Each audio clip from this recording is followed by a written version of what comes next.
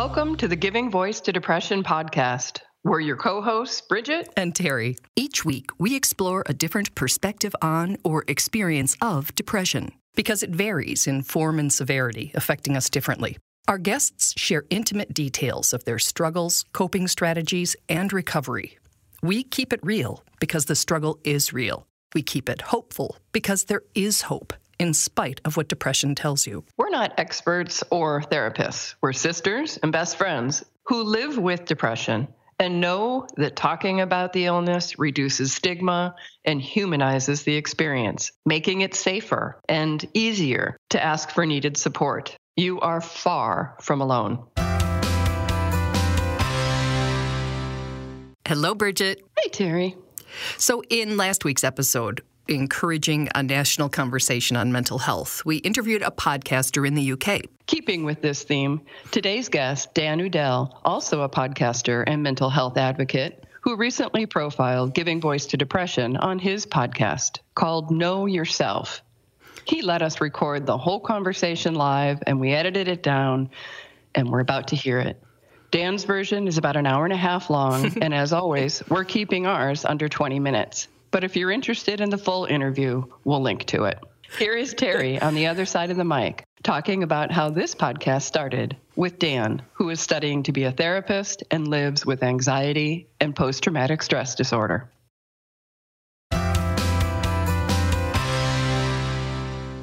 Good evening. Welcome to Know Yourself. This is Dan Udell here, and I'm with Terry from Giving Voice to Depression podcast. Terry, thanks for joining me. Thank you. I appreciate it. So usually there's two parts to this one whole, which is the podcast. Bridget is not available at the moment, but what I usually do is kind of like a chapter 1/origin story. So, it's almost like the first scene in the book setting up the character. Love to know more about you, Terry. Let's see, 1961. It was a cold day in November. We'll start with, I had depression. I've had it on and off and have been on antidepressants, but it was never like it was 3-4 years ago. And there was a whole bunch of reasons, but it took me out. And when I was in that place and when I was believing all of the lies that depression tells you, and so disempowered and truly thinking, this was not the end of my life because I wasn't suicidal, but what had been good was no longer an option. When I came out of it, and that was with the help of a doctor and antidepressants, I just thought, given my background in news, given the fact that I have interviewed people and recorded audio for more than 30 years, I felt like a calling, I don't know, an obligation, the privilege maybe of being able to use my experience that I had just gotten out of and my talents, I guess, to start a podcast and to meet people literally where they are. And that might be in their bed where I was. And I thought if I had heard from someone saying, hey, truly, it's not like your mom saying, turn that frown upside down, or whenever there's rain, there's also a rainbow. None of that was going to help me because I really, really was not in a good place. But if someone who had been there had said to me, I know you can't believe this right now. I know you think that you're a burden and that you're alone and that it will never get better. But I promise you it can. I promise you I was there. I think that would have helped. Yeah. And so I decided, I called my sister Bridget, who had also experienced depression, and said, do you want to try this with me? Do you want to see if we can reach anybody? And, we had that whole one person thing going on. If we just reach one person, that would make it worthwhile. And in our first month, we had 106 plays, and we were like, whoa, 106? Yeah. We might have reached more than one, And then last month we had 9,000, and it's been a year and a half. Wow. So, and that's not like a boastful thing. That's a evidence of how deep this need is. Yeah. People need to hear real stories and real people, and no, I'll say BS. We have to acknowledge the struggle and the reality of how deep and dark that pit can be, but we also have to give people hope and let them know that there is another side, and you and I are both speaking from it right now. That is amazing, and how nice that you can share that with your sister as well. It's really nice, yeah. She has a different perspective, of course, because she's a different person. I'll say something and she says, or and I go, oh, yeah, excellent. So, yeah, and I love her so. It's kind of like yin and yang working together. Exactly. And how did you get to working on the crisis helpline? That is actually was in response to the death of a niece, which was not by suicide. It was an accident. Uh-huh. But I realized that I was unequipped and untrained in how to speak to someone really hurting. And so in honor of my niece, I volunteered there so that I could train and learn how to be present for somebody who needed me. And I think that probably in part led to this. It's going to help so many people. So many people are going to hear like the kindness and the compassion that I feel in your voice, and they're really going to get something out of that. So I really appreciate you sharing that, because that's not just, something insignificant. No, that's not in my bio. Yeah. As a podcaster, for you, what's like a real standout episode that you've done on your podcast? Oof. Wow. Yeah. I don't know how I would pick one. I have learned something from every single person I have interviewed. Sometimes it's a way of explaining something. Sometimes it's a way of understanding something. Sometimes it's a new coping skill. Sometimes it's that I messed something up on the mechanics and I learned how to do it when I called them back and started recording again. One of my favorites, though, was Johnny and Neil in the UK. And Johnny had been suicidal, was literally over the rail on the bridge. Neil, quote, the stranger on the bridge, saw people passing him and said he could not do that. And he talked to him. And Johnny came back over the rail, and years later they've reconnected. I think that we can think, I'm not trained, I don't know what to say. Not to mention that 99.9% of the time, suicide prevention has nothing to do with the rail of a bridge, and it has to do with asking someone if they're okay. But to be able to hear how much someone listening to him, Johnny, who was the man who was going to end his life, said he listened to me in a way no one had ever listened to me before. And Neil, the listener, had no training, none whatsoever, had not discussed mental health in his family growing up any more than most of us did. Maybe you more so than me because of our age difference, but it just wasn't talked about. And that was really powerful for me, because how often do you get to hear both sides? Yeah. Gosh. That's amazing. Yeah. It was, yeah. I was just, while they're talking to me. I think they're called... It was like the power of compassion, part 1, and the power of empathy, part 2, because I forgot what I had named the first one. So I think they're not called the power of compassion, parts 1 and 2. I never said I was organized. Yeah.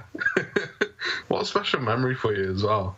Very grateful for that. And there have been a number of others, like Sergeant Kevin Briggs, who has the nickname of the Guardian of the Golden Gate Bridge. Not all my stories are about bridges, but he talked to more than 200 people who were on that bridge and gave them enough hope to come back over. He doesn't use the phrase that he saved them, because people save themselves ultimately. But, that was a really powerful interview for me, too, because we talked about his depression and how he, as a man, you've talked about that in your article, the PTSD, My Path to Knowing Myself, that as a man we're taught, listen to me, you're taught to be, strong and strapping and the rock and, whatever nonsense makes it so that you feel you can't be honest about your emotions and be human.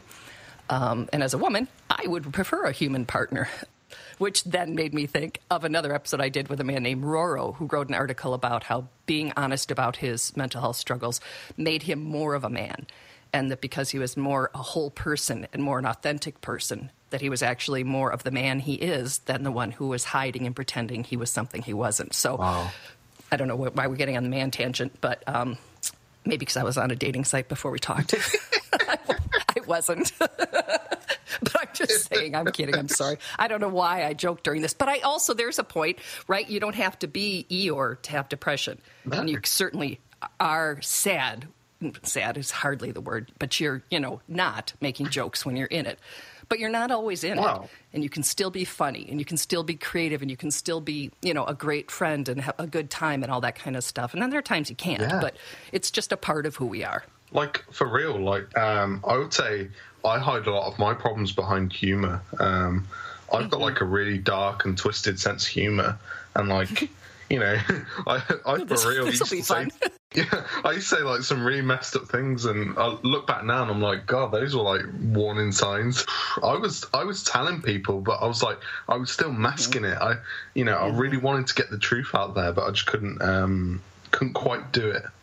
It may be better to say, like, whew, really not snapping out of this, or whatever you might say, as opposed to, I'm thinking about death, a lot, and having somebody be like, whoa, what the, I don't know what to do with that. Yeah. So maybe there's something smart about that approach. Yeah. It's still a way of being able to say what you want to say, but also takes away the risk of someone actually listening. Yeah, interesting. So I think that's why I did it. So what I want to ask is very straightforward. Like, what was your depression like? Good question. I just go dark. I just completely withdraw. I get very silent. Even like returning a text is something that's going to have to wait. I was in bed a lot, but it was mostly just those thoughts. I mean, I'm a very positive person. I'm not Pollyanna. I mean, I was a crime reporter. But I'm not a negative person. And I, can very often do the glass half full, probably more often than I should. But there was no water in that glass. I mean, I remember the thoughts that go through your head. Dear God, is depression a bastard? I mean, the fact that it talks to you in your own voice, the fact that it infiltrates your body way before you even know it's there. Yeah. And it's like it's doing behind the scenes recon, and it gets at your deepest, darkest secrets and insecurities. And then after it completely wears you down, it starts in, and it just starts, that talk. You are nothing. You'll never be anything. All the good times are gone. The bad times are going to get worse. You're a burden. You're alone. Nobody cares. If you did die, nobody would care. Maybe they'd be better off. And you sit there and you're like, what the hell? But you actually don't, because you're so in it. You're going, yeah, I know. And it was horrible. What about you? You said you've experienced it. Am I allowed to ask that question back? Yeah, of course. Yeah. I'm really lucky that depression isn't really a massive feature of my life. Like, when it is there, it's bad. Like, but the post-traumatic stress disorder's been the most difficult because it's every day. It just doesn't, it's constant. Don't they say with all the, as more research and evidence and information about ACEs, the adverse childhood events, is coming out, that they literally rewire your brain. It's not that, you can't stop thinking about it or you can't let it go. The events change us, physically change us. It's interesting you bring that up, because I've actually never spoken about this, what I'm going to speak about now. When it happened to me, I remember saying to my therapist, and it was, I would say this is like 2 or 3 sessions in. It definitely wasn't the first session I ever had. I remember saying, it's like I don't know who I am anymore. It's like when I got beaten up, like they beat who I was out of me. I've got like goosebumps talking about it. I've never really spoken about this before, and it's really interesting because I think on that day I did change, and I'm actually super, super grateful that it happened. I've actually been able to figure out some parts of who I am. And I wouldn't have been able to do that because I wouldn't have put myself under the microscope. That's interesting. One of the episodes we did was on how people are grateful to their depression and what they've learned from it. I think what you just said is certainly one of them, even if it was under the context or is under the context of PTSD. Let's talk about your sister, if you don't mind. I will see. It depends on what you ask. Yeah. I want to show Bridget some love. We're the 6th and 7th of 7 kids, and she's my little sister. I get this feeling that you're just so, there's real closeness there. We're each other's person. Yeah, for all kinds of reasons, we're very close, yes. This would be interesting. Did you both perceive the depression in the same way? experience it the same way? No. Is that what you mean? Yeah. No, I do that withdrawing sad thing, and she does the more aggressive, negative, let's say negative. Oh, but I'm negative, outwardly negative. It's a really interesting point, because one of the things that's wonderful about having someone close to you who also experiences whatever you're experiencing, in this case depression, is that they understand. Yeah. It's like they get it. The bad thing about it is that when you're both in it, you know, when I say, like, God, I just want to die, and she goes, oh, I'll die with you, you know, like, that's not helpful. You know, it's not necessarily always the healthiest thing to have somebody so get it that they say, like, and I don't know why you would want to live feeling this way. You know, you need somebody who's been there and gotten out to talk to, or is out currently, to say, yeah, I felt that way last year or last week or last month or whatever, but I don't now. So it has been a mixed blessing and curse to be as close to her and for us both to have it. That makes sense? Yeah, 100%. Did your sister go through depression at the same time as you? Because I wasn't identifying myself as depressed, I can't even say. I mean, you know, one of the insidious things about depression is that those thoughts in your head you believe are like previously unacknowledged truths versus symptoms of an illness. And so when you're in bed and you're thinking your life sucks and will never get better, you're not like, whoa, I'm depressed, I better call Bridget. You know, you're like, my life sucks and it will never get better. And so when you tell her that and she says, my life sucks and it will never get, we're both just seem to be acknowledging the fact that our lives suck and will never get better. And, you know, there's neither one of us had the distance or the perspective to say, oh shit, do you think maybe we both need to get back on antidepressants? Because you're just not healthy enough to say that. Yeah. So I can't even say what was going on with her, because I didn't even know what was going on with me. Yeah. No, that's a really good way of putting it. Thank you. And I've just really enjoyed your company and talking. It's been lovely. Yeah. Before we close, actually, hit the audience up with some links to thank you. Some social media and your website. Our Facebook page is Giving Voice to Depression, which you can just search for if you're in Facebook. The website is givingvoicetodepression.com. That has links to our podcast. On Twitter, it's @VoiceDepression. I don't know what Instagram is, something with voice and depression. That's all. This is all new to me. There are some things on YouTube. We do have a Pinterest board. I think if you just Google Giving Voice to Depression, you're going to find all kinds of stuff. Oh, the podcast itself is on Spotify, SoundCloud, iTunes, probably all the places yours is too. And thank you for letting me do that. Thank you so much. Thank you so much. I've had a lot of fun. Me too. Thank you. Your honesty has kept me smiling throughout this interview. Yay! No, yeah, I'm pretty unvarnished. I am just too old to put on a show anymore. You get what you see. Yep. This has been Know Yourself. Until next time, guys. Peace out. Peace out. That was so much fun. And to be able to laugh while you're talking about depression is always such a treat. You can tell neither of us is in it right now, but really grateful to Dan for that opportunity. Also, he let me talk about the places that you can get our podcast and other things. But one thing I just want to make a note of is that TuneIn is having a problem, I don't know, interfacing with SoundCloud or whatever the right words are there. But if you listen to the podcast, or used to, on a smart speaker, you haven't been able to in all of November. Just want to make clear, obviously, if you're listening to it now, you found another way. But we would never just disappear without saying anything. We rely on this, and we know that there are other people who do. And, we're never just going to disappear. So if anything ever happens, please get a hold of us from the Facebook page or our website, and we'll be able to explain what's going on.